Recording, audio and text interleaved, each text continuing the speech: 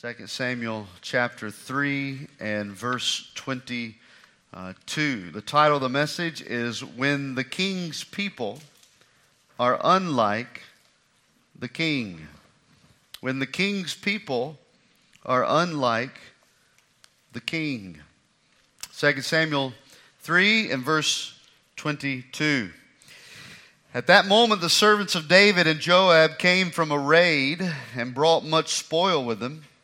But Abner was not with David in Hebron, for he had sent him away, and he had gone in peace. When Joab and all the troops that were with him had come, they told Joab, saying, Abner the son of Ner came to the king, and he sent him away, and he has gone in peace. Then Joab came to the king and said, What have you done? Look, Abner came to you. Why is it that you sent him away? And he is already gone. Surely you realize that Abner the son of Ner came to deceive you, to know you're going out and you're coming in, and to know all that you are doing.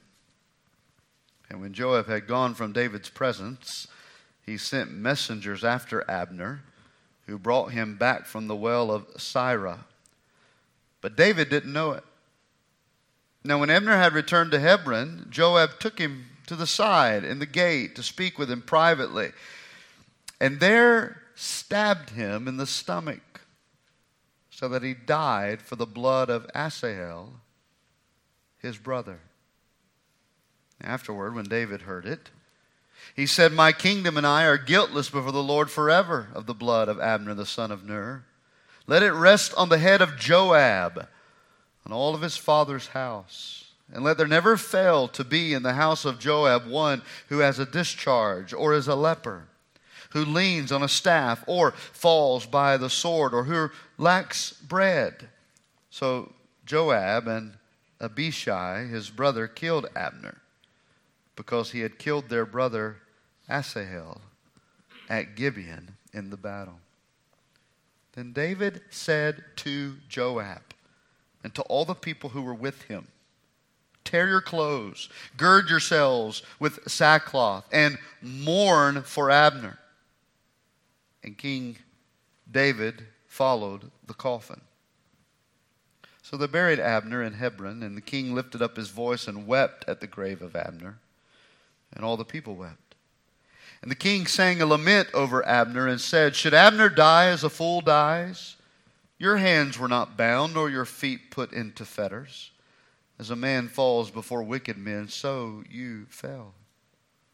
Then all the people wept over him again. And when all the people came to persuade David to eat food while it was still day, David took an oath, saying, God do so to me, and more also if I taste bread or anything else till the sun goes down. Now all the people took note of it, and it pleased them, since whatever the king did pleased all the people. For all the people and all Israel understood that day that it had not been the king's intent to kill Abner the son of Ner. Then the king said to his servants, Do you not know that a prince and a great man has fallen this day in Israel? And I am weak today, though anointed king. And these men, the sons of Zeruiah, they're too harsh for me. The Lord shall repay the evildoer according to his wickedness. Mahatma Gandhi, India's Hindu leader of the early 1900s, is noted for saying to Christians, I like your Christ, but I do not like your Christians. Your Christians are so unlike your Christ. Your Christians are so unlike your Christ.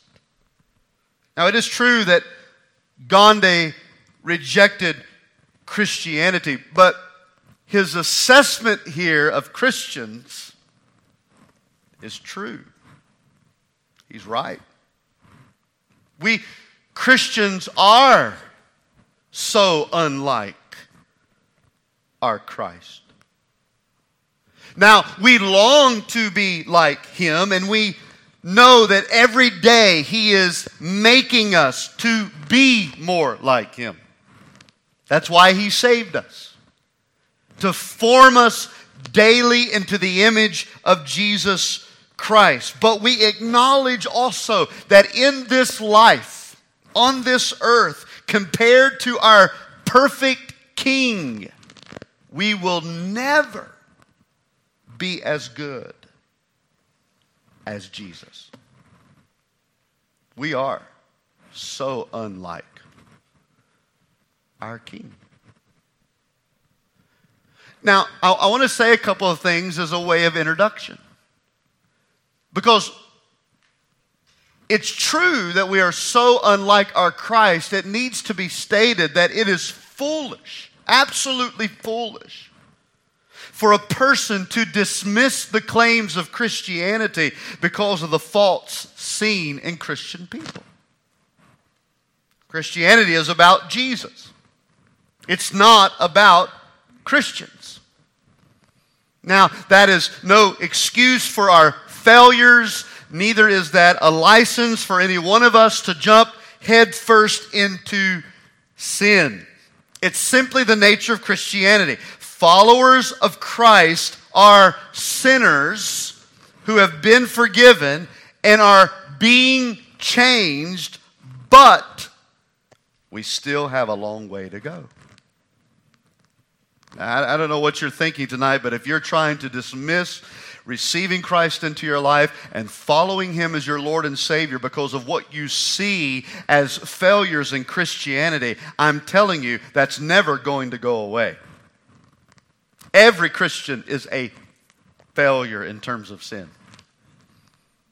Every Christian is going to disappoint you in terms of righteousness and morality.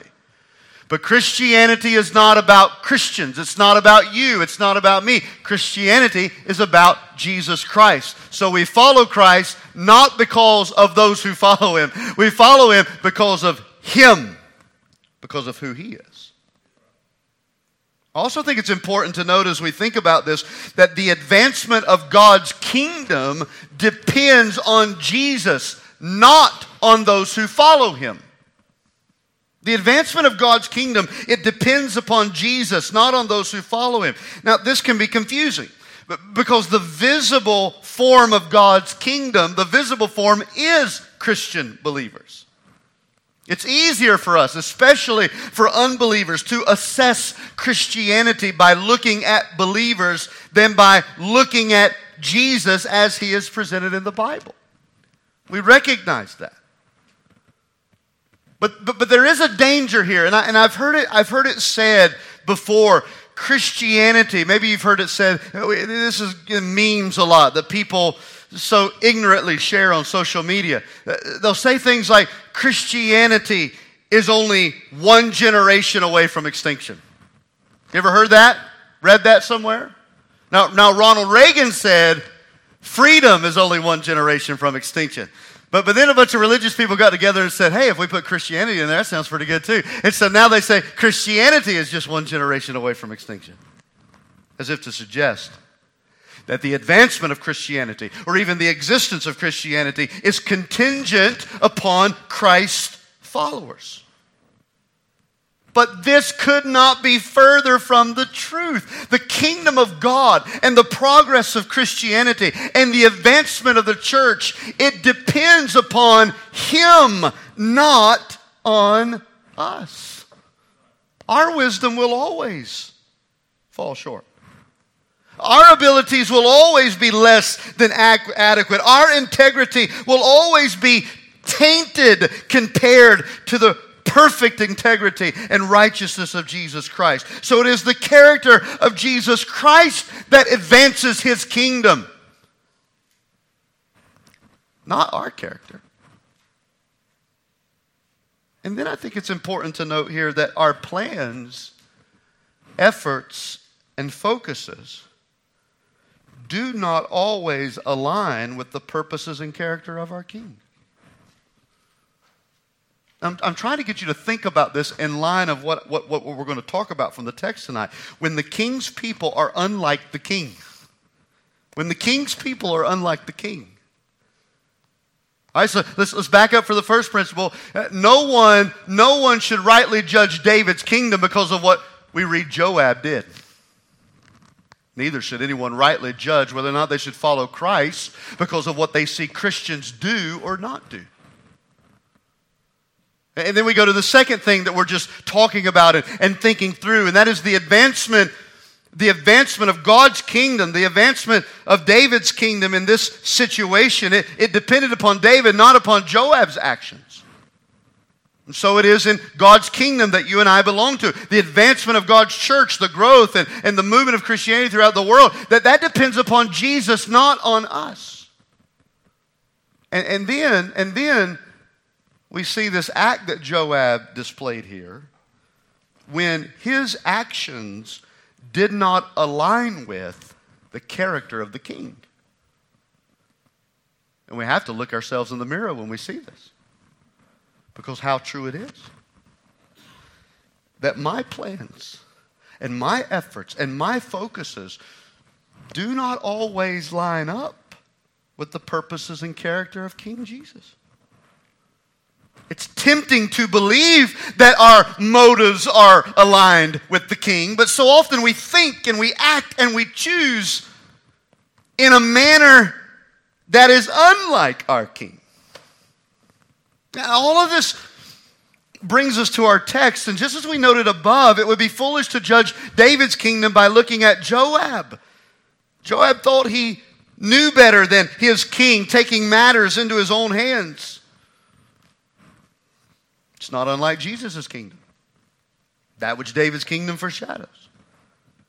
It's foolish, absolutely foolish for you and I as Christians to think that our ways are better than Jesus' ways. But so often we do this. Instead of following the wisdom of God, we follow the wisdom of the world. Instead of living in His strength and power, we strive in our own. Instead of following kindness and gentleness and goodness as Jesus exemplifies for us, our King, most of our days are filled with bitterness, harshness, and downright pride. I am so unlike my King. We are so unlike our King. Now, let me catch us up, and we're going to hit this quickly. I'm forced to. But there's this long civil war going on in the kingdom between the house of David and the house of Saul. And in our last message, we learned that Abner, who, let me remind you, is the right-hand man of Saul, the enemy of David, and the one ultimately responsible for this civil war even taking place. We discover here that Abner and his king, Ishbosheth, had a falling out, which led to Abner making the decision to switch sides. Instead of connecting his wagon to Ishbosheth and Israel, he's going to go over here to Hebron, the tribe of Judah, and go over and follow David. Now, we couldn't tell at the beginning whether or not Abner was being genuine about his new allegiance to David or not. But as the story unfolds, we see more and more that Abner was sincere in placing himself under the authority of David's kingship. So what does David do? He brings Abner in. They negotiate terms. A dinner is held in Abner's honor, and then David sends him away. But he doesn't just send him away. The Bible emphasizes that David sent him away in peace. In peace. They had made peace with one another. It was a reminder that even former rebels can have peace in the kingdom of God. So our story picks up here in verse 22, and here's the first thing I want you to write down. Joab is upset with the king. Joab is upset with the king. Have you ever been upset with your king? It is true that most of our perceived bitterness toward people and circumstances are in actual fact a bitterness toward God for not doing what we think He should do. A bitterness toward God, our King, for doing what we think He should not have done. This is precisely why Joab is upset with David. He's frustrated with his king. Look at it there at verse 22. It says, at that moment, the moment David sent Abner away in peace, at that very moment, the servants of David and Joab, they came from a raid, bringing much spoil with them. But Abner was not with David in Hebron, for he had already sent him away, and he had gone in peace. And when Joab and all the troops that were with him had come, they told Joab. Interesting, it never precisely tells us exactly who it was who communicated this with Joab, which means whatever happened in conversation and dinner between David and Abner, it's becoming now the palace gossip. And so they, whoever they are, the gossip, the rumor mills going, it finally occurs to Joab that Abner's been there. And here's what they said to Joab. Abner, the son of Ner, he came to the king. And the king has sent him away, and he is gone in peace. And then Joab came to the king and said, what have you done? Or a better translation of this would be in an accusatory tone, is exactly what the original Hebrew is displaying here. He's accusing David. Look at what you did. Look at what you've done. He says, Abner came to you. Why is it that you sent him away and he's already gone? Surely you realize, or you do know, King David, what I know, don't you? Surely you realize that Abner the son of Ner had come in to deceive you and to know you're going in and coming out and to know all that you're doing. Why did you let him go? You had the perfect opportunity to kill him yourself. You do realize what a dumb move that was. I find two very interesting things, and I'm going to note them and we're going to move on. The first thing is this. Joab refuses to acknowledge the peace David made with Abner. 3 times in verse 21, 22, and 23, the narrator makes it clear that peace was made. Look at the end of verse 21. So David sent Abner away and he went in peace. At the end of verse 22, it says he had gone in peace. At the end of verse 23, it tells us that he's gone in peace. But then in verse 24, Joab comes to the king and says, what have you done? Abner came to you. Why is it that you sent him away? He should have said, why did you send him away in peace? He doesn't say that. Why did you send him away? And now he's gone. He's refusing to even use the same language. He cannot bring himself to even acknowledging the fact that his enemy had now made peace with his king. He won't even say the words. Has your heart ever been so bitter that you can't even say the person's name?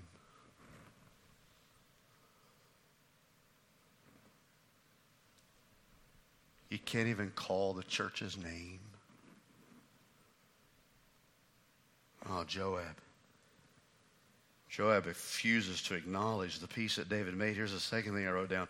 Joab accuses King David of being foolish. He inferred in verse 25 that he knew what the king did not know.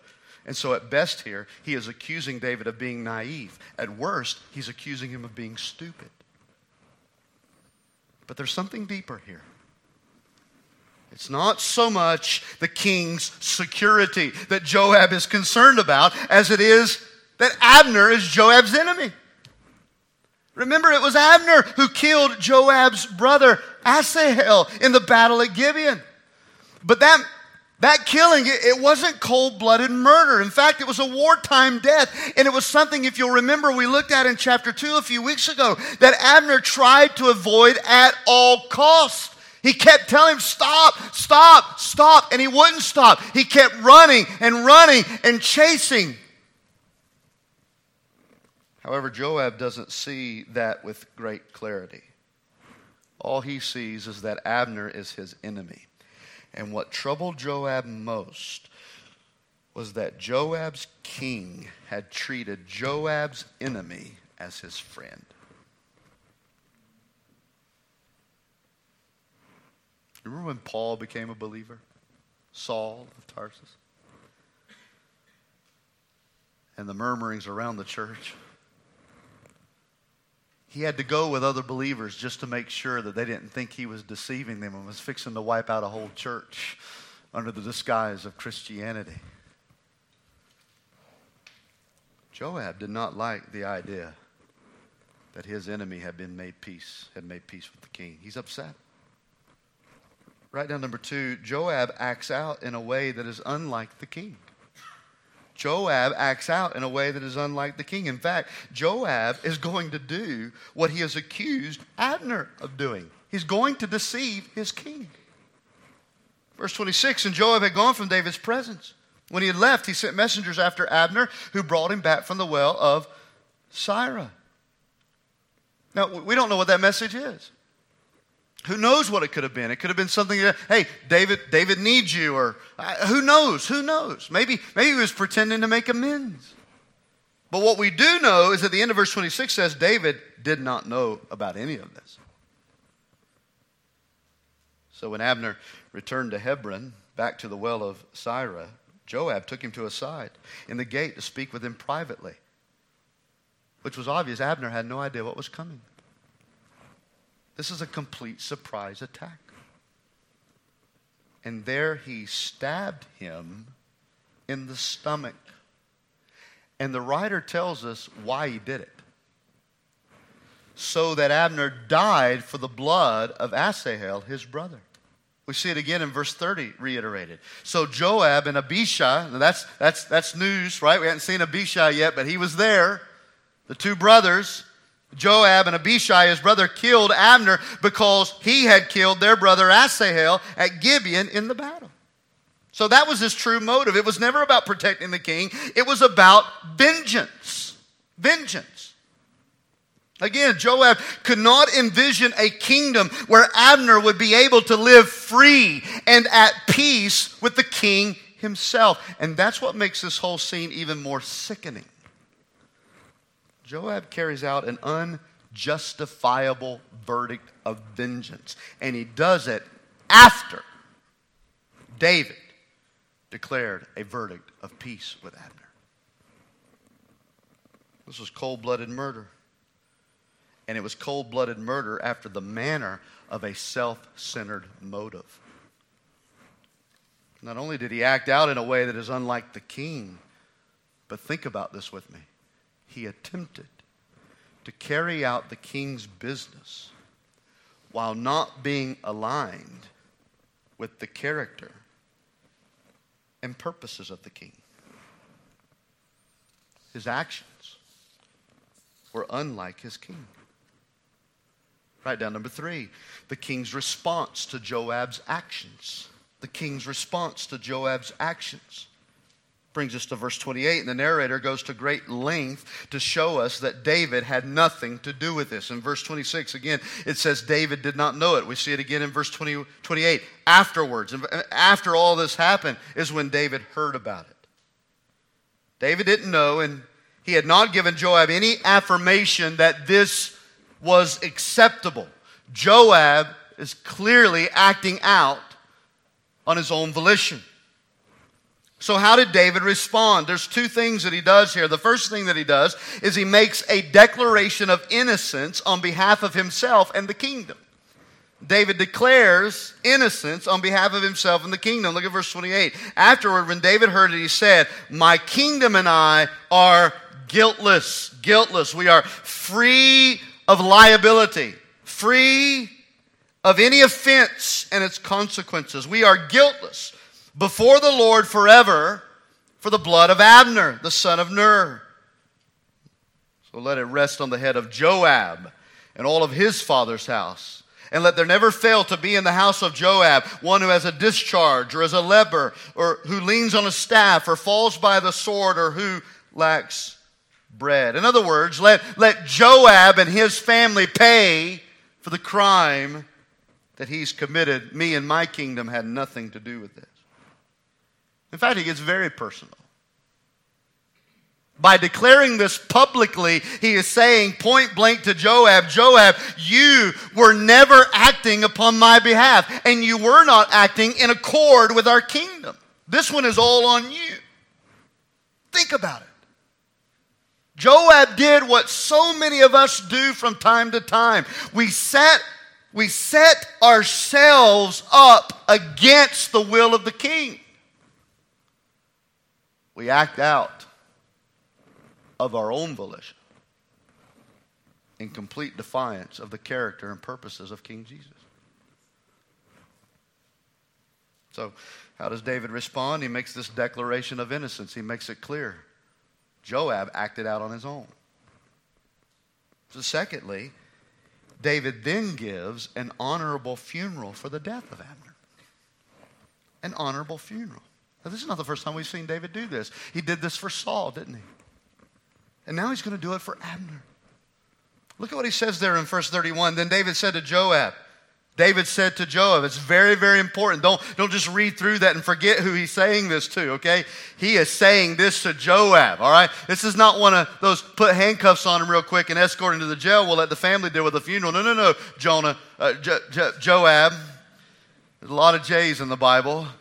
In fact, in my notes, I just realized a moment ago I wrote Jacob. I didn't mean Jacob. I mean Joab. He says, no, Joab, you're going to have to face the music yourself. So I want you and the people who are with you, who are in on this, look at it there in verse 31. I want you to tear your clothes, gird yourself with sackcloth, and mourn for Abner. That's very interesting. And you just need to bring this to attention. And some of your translations already have this in there, but let me just put it in there so you can see what's happening. Because this is very fascinating to me. In the original Hebrew, and I'm using the New King James Version, it says in the New King James that David tells him to mourn for Abner. But in the original, it's not the word for, it's the word that we would use in English for before Abner. I think the ESV already has it. It says, I want you to mourn before Abner. Before Abner. Literally, I want you to go mourning before the body of Abner. Before the body of Abner. In other words, David tells Abner he has to lead the funeral procession. And we know that's exactly what he means because look at the very next phrase. It says, and King David followed the coffin. All right? So what he's done here is, Abner, you tear your clothes, you put your sackcloth on, and you and your men who are responsible for this, you get in front of the body, before the body, and you lead the procession. And I'm going to stand behind the body. Because everybody's going to know that you're responsible for this. And then David's position is to acknowledge before the people that Abner was not his enemy, but his friend. His friend. Can you imagine the humiliation that Joab is feeling? I wish we could just take time to think about what he might have been thinking as the murderer himself leads in the lamenting and mourning of the guy that he killed. So verse 32 says they buried Abner in Hebron. That's fascinating to me. Man, I wish I had more time to talk about this. That's not where he was a chapter ago. He was with Ishbosheth in Saul's palace. But I think this signifies his new relationship. That even though he had a lot of quirks to work out and he wasn't genuinely pure in every right, just like any of us are when we come to Christ, this signifies his new relationship. He had really switched sides. And David is going to pay homage to that by burying him in David's domain, Hebron. And the king, verse 32, lifted up his voice and he wept at the grave of Abner, and all the people wept. So the leader's weeping and the people are weeping. And then David sings a lament over Abner, and this is what he sings. Should Abner die as a fool dies? Your hands were not bound, nor your feet put into fetters. As a man falls before wicked men, so you fell. And so David sings this and weeps, and then all the people sing and weep.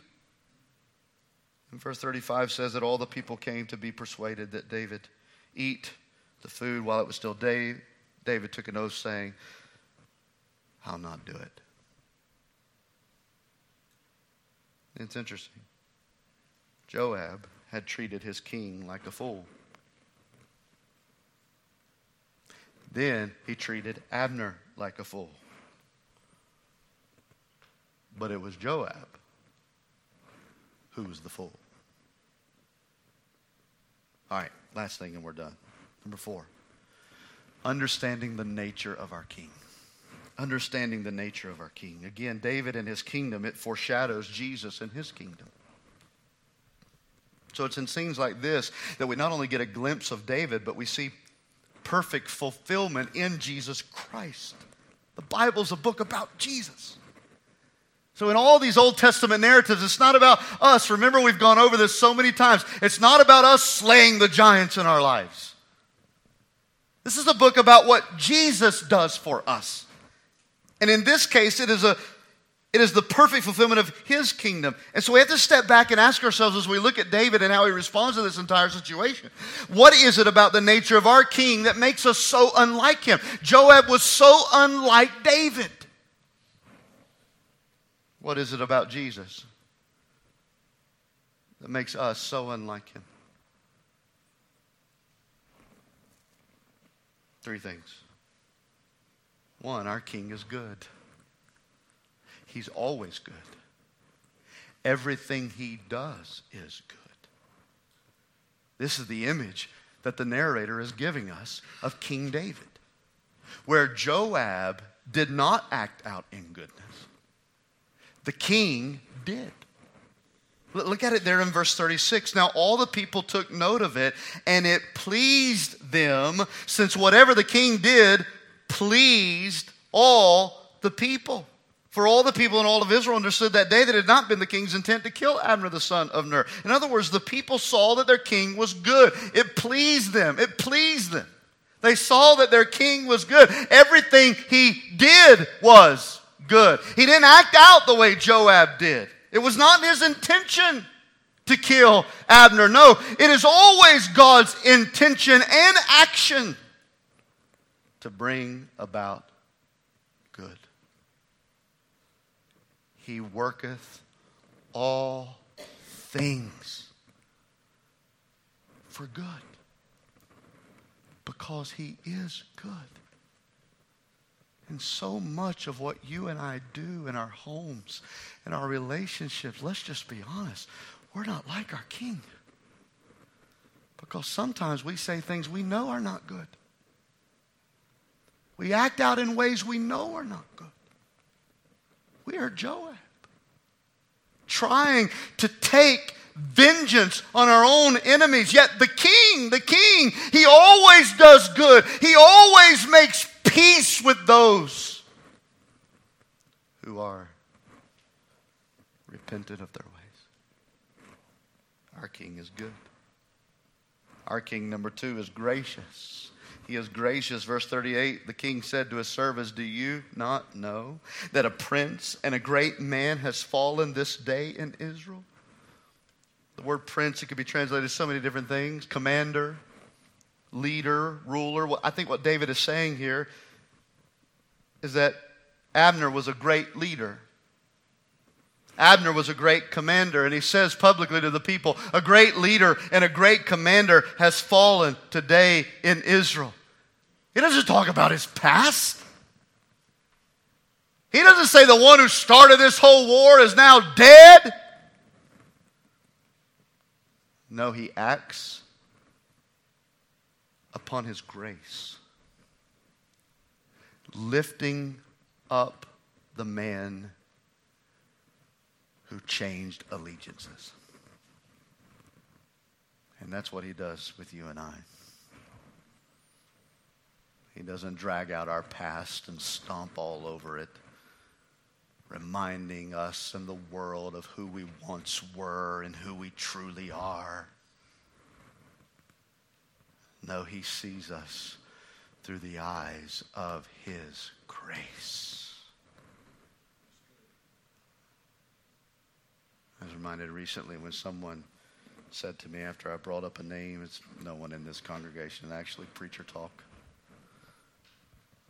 And I asked a question about somebody, and the first response was, be careful with that guy. Be careful with that guy. I want you to know that when you came to Christ, He doesn't look at your family and your friends and your pastor and say, oh, be careful with that guy. No, He sees you for grace, with eyes of grace. He is so unlike us. He's good. He's gracious. And let's give you this final one. He's gentle. Our King is gentle. Look at what David said in verse 39. Am I weak today? The word weak is gentle. Am I gentle today? Though anointed king. And these men, the son of Zeruiah, they're too harsh for me. The Lord shall repay the evildoer according to his wickedness.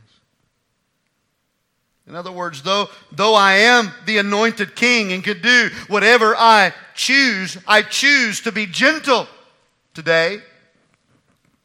I choose to be weak today. Our king could say the same thing. There is coming a day when King Jesus will pour out wrath and retribution on this earth. But today, He is not that king. Today, He is gentle. Today, He is humble. Today, He chooses to be weak. But notice this. But Zeruiah's boys, who are Zeruiah's boys? Joab and Abishai. Look at what he says. They are not like me. They're not like me. No. They're harsh. They're hard. Hardliners. Hard, fundy, old schoolers. Tote the line. They're hard. They're harsh. They're not kind. The king says they're not like me. They're not like me. They're not like me. I've thought about that this week. The sons of Zeruiah were harder than their king. They were harder than their king.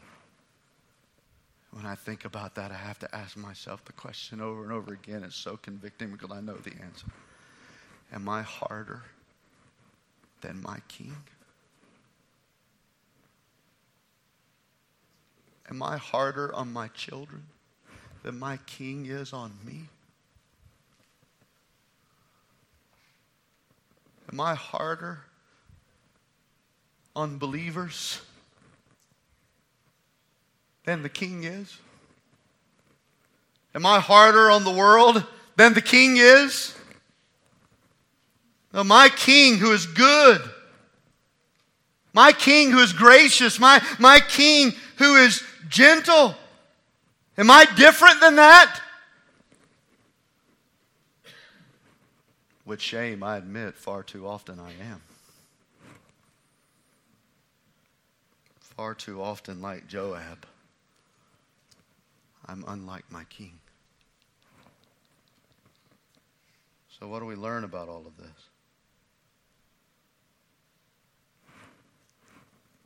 Let me give you two things. One, the kingdom is not dependent on the righteousness of the people, but on the character of the king. May we remember that. The kingdom is not dependent on the righteousness of the people, but on the character of the king. So when the king's people upset us, look around, we're the king's people. When the king's people upset us, when they offend us, when they think, act, and speak in a manner that is unlike the king, we must choose not to fix our eyes on them, but fix our eyes on the good, gracious, and gentle King Jesus. Despite the failures of we, His people. We hear a lot in our world today, culture, young people, about deconstructing our faith and how people are falling out of the church ministry because of the failures that they see in church people, church leaders, church pastors. If that's the case, they're looking at the wrong people. You don't quit because I fail you. No, if I fail you, you keep going because you're never looking at me to begin with. You got your eyes on the good, gracious, and gentle King. It's dependent upon him, not me. Same thing with this church. The future of Laurel Baptist Church is not dependent upon me or you. It's dependent upon Jesus. It's a lot to think through. Let me give you one more. Let us be careful not to engage in the King's business in a manner that is unlike the King himself. Let us be careful not to engage in the King's business in a manner that is unlike the King himself. The goodness of Jesus surpasses the goodness of anyone who does anything, even in his name. So we have to pray for spiritual wisdom so that we may walk in a manner worthy of our King, fully pleasing him and bearing fruit to his good work. So often I think the things that we do and say in the name of Jesus is so much unlike him. I don't want to engage in the King's business in a way that misrepresents the King himself. Even on the most delicate and difficult of cultural issues, may I engage in his business like the King